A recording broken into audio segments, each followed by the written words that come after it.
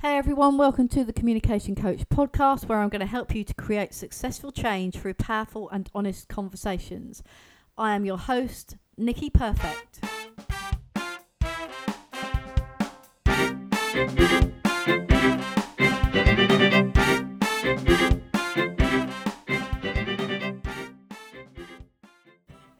Hey everybody, and welcome to episode 33 of the Communication Coach. I'm Nicky Perfect. Yes, that is my real name for those of you that are joining me in this episode and haven't listened to any of the previous podcasts.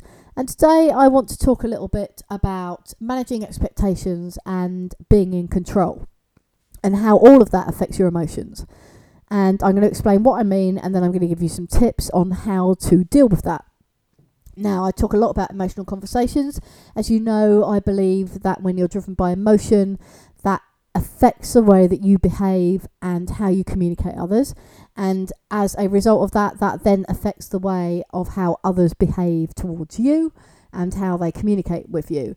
So think about how that works out in your own private life. In mine, I know that if I'm particularly tired, or if I want something or something changes at really short notice, this will affect the way that I feel about something. And the way that I feel about something is created by the way that I think about something.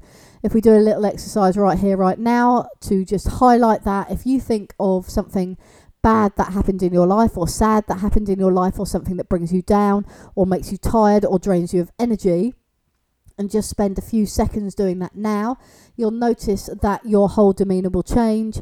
You will feel like you have less energy. You're probably slumped in the chair rather than sitting upright, and you're probably feeling not as great as you would normally do.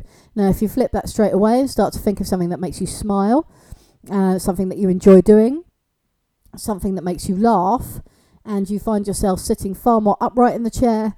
If you smile, it's really difficult to feel miserable, and then you are just enjoying the moment a lot more than you were before. And that's what I mean by thoughts creating your feelings.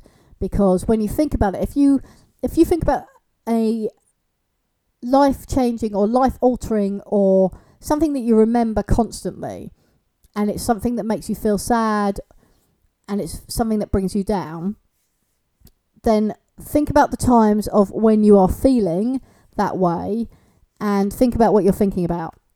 So being, again, conscious in the present moment, think about what you're thinking about.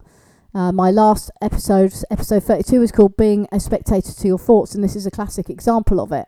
If you think about what is making you feel sad, then you can bring yourself out of that state. But again, you have to be in control and be very consciously aware. So moving forward from that and thinking about how you feel and how you can actually be in control and that the choice is yours, then let's look at how we deal with fear and change, and how we manage our own expectations and we manage other people's expectations. So for those of you that have been listening, you'll know that I have 4 businesses. One is a coaching business, one is a garage business, one is a coffee shop, and one is a gym. And in all of those businesses, at some stage, I have probably made somebody upset or angry or frustrated. Not deliberately, because I don't deliberately go out of my way to do that sort of thing, but I will have done that. Now, I was thinking about this week. For those of you that know Rob Moore from Progressive Property, he was talking a lot about this. And I was having a little bit of a reflection time around some bits and pieces that had gone on over the last few weeks. And some of the thoughts that he said, so he has a podcast called The Disruptive Entrepreneur. Some of the thoughts that he was saying I could resonated with me. And it made me just think about some of my own behaviour when I'm feeling emotional. And why does it stem from that? And what is it that causes me that fear in the first place? And what is it that causes the fear in some of the customers, some of my clients? Or what is it that causes the fear in some of your kids or your partner? And I believe it's around being in control and managing people's expectations. Now, a classic example, so part of the garage, and I was talking to the girls that work in the garage. I'm blessed with a great team, both in the coffee shop, the garage, and the gym. Really lucky with the people that I've employed. And we were having a conversation about how when you phone somebody up to tell them that their car has failed an MOT. Now, bearing in mind this is a car, it's not life or death. But actually, when you think about it, people are really reliant on their cars. They rely on them to get to work. They rely on them to get home. A lot of people rely on them to get to hospital, to see their parents or to see family or friends. And suddenly when you take their mode of transport away, it becomes a big deal. We're so used to travelling in our cars, we become very reliant on them, and you're almost at a stage where you can't live with them and you can't live without them. And by that I mean, cars will often cost a lot of money. Perhaps as they get older and you're thinking, well, shall I spend that out on the car? Shall I get a new one? And balancing your finances and all those different things. So when you get up in the morning and you go to the car and it doesn't start, it might send you into apoplexy. Now, if you balance this out and rationalise it and think from a logical brain, there is generally another way round, like a cab or a bus. But in that moment, right in that moment when you're wanting to do something, your expectation is that you're going to get in your car, you're going to drive to the station, you're going to get on the train, you're going to go to work, or the expectation is that you have things to do today and you need your car, then suddenly, when something happens out of the blue, it throws you off course and it puts you out of control of your day. And because you're out of control, the fear kicks in. And because the fear kicks in, the emotion kicks in. And once the emotion kicks in, that's when it changes your behaviour and your communication. Now, I have been privileged enough to share many people's stories with them, people who have come to a real crisis point in their life where they can't move forward. And often that means that they've looked at taking their own life, or that they've looked at being involved in a big incident whereby they find themselves getting further and further wrapped up in something that perhaps they wish they hadn't done in the first place. And when people share with you that story and their experience, and it comes down to what's really going on, a lot of it is about control. A lot of it is about, I'm not in control of my situation anymore and I'm scared. I'm fearful of what's going to happen next, or I don't know what to do next. And that causes and creates a fear in me, which causes an emotion, which then makes me take a different pattern of behaviour or conversation that I would do normally. So I actually might be the most placid person in the world, but because today my car won't start and I have a very important business meeting, perhaps this is the most important aspect of the year where I'm creating new business, I'm meeting some new prospects in my life, I'm all keyed up, I'm all geared up, and then suddenly I get in my car, it doesn't start. And you phone up the garage and they can't fit you in. And it's nobody's fault that they can't fit you in, they just can't fit you in because they're too busy. But again, now that adds to the pressure and the challenge that you're already facing. And another aspect of that is managing expectations in people is the cost of repairing vehicles. Because it's not cheap to run. Those of you who've got cars out there, you'll know, from the insurance to the MOT to the road tax to petrol to diesel, whichever it is, it's not cheap to run a car. And it's not cheap to have repairs done on a car. So when somebody comes in and you haven't managed their expectations, they are more likely to get frustrated and emotional with you. When you have managed their expectations and explained to them exactly the work that needs to be done, how long it's going to take, and the cost, you are less likely to get the friction when they come in.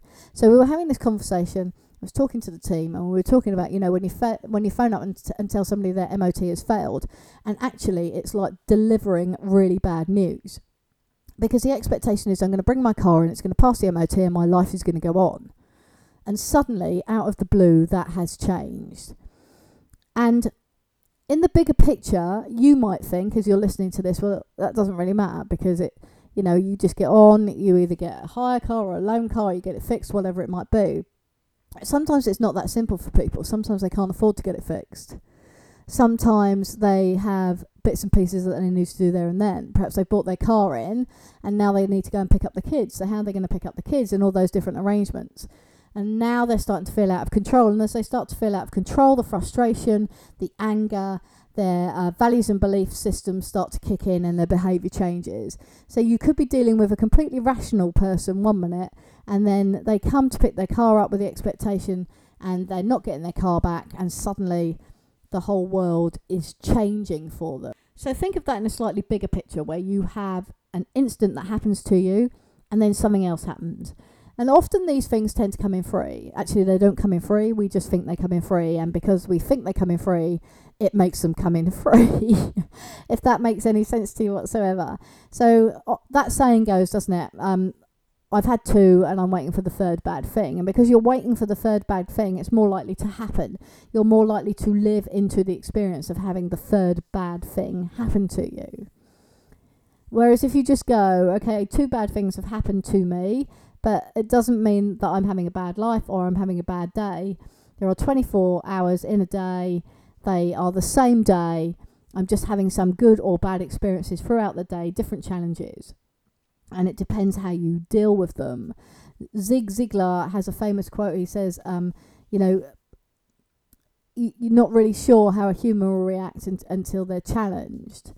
And you're not defined by what happens to you. You're defined by the choices you make after the event has happened to you. And so when you think about that, and when you think about the challenges that you've faced, perhaps you have an outlet at work, for example. So if you're having a problem in your life at home, we're more likely to have the outlet at work. So we're more likely to stay at work late, hang around with our friends, do more work harder, spend more time in the office, spend more time on email, and wrap ourselves up in work rather than wrap ourselves or think about what's going on in our home life, in our relationships, if it's bad there. Then what happens if something happens at work? So generally, if we're having a tough time at work, perhaps we don't like our boss, or we've been bullied, or there's lots of change going on, we will generally offload with the people that we love and care about, the people that we live with. So we have an outlet there. And now what happens if you have two things going on? So you then have problem at work and problem in your home life. So perhaps you're made redundant, you come home and you find that your partner has left you, or you find out they're having an affair, whatever it might be. Now you've got two events going on in your life.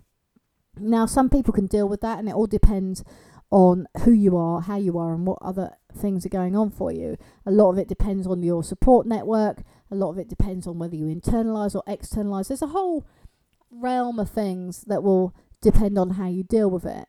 But the more challenges that you then start to face, the harder it is to get up and get on. The harder it is to push forward. So when somebody says to you, for goodness sake, it doesn't matter, it's just a car, actually, it's more than that right there, right then. And it's not our opinion that matters, it's the support that we give at the time. And it's the managing the expectation. It's the same with kids. You see it happen. I always remember with Meg on one Christmas, and we'd promised her that she could watch a film.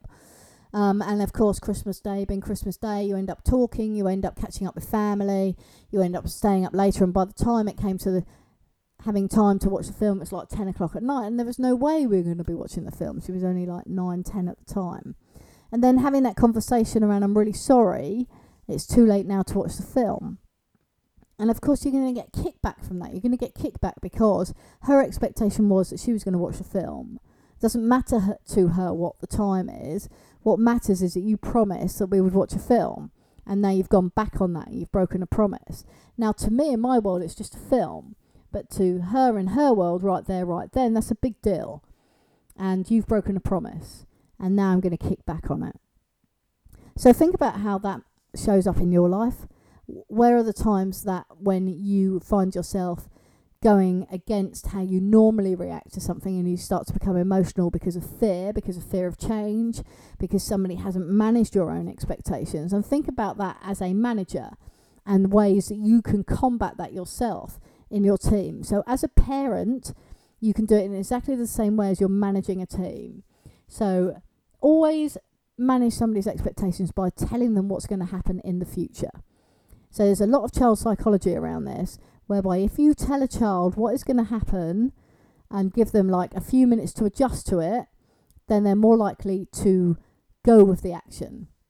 So for example, if you say to a child, right, in 10 minutes it's bedtime, rather than going in and saying, right, it's bedtime now, they're more likely to comply in the 10 minutes because you're giving them that countdown. They're starting to manage their expectation. If you say to a child, right, we're going out now, and they're sat doing something that they want to do, you'll get kickback. Whereas if you go in and say, right, in 15 minutes time we're going out, and then they have time to process that. And it might be a longer thing. It might be a bigger change that you're dealing with.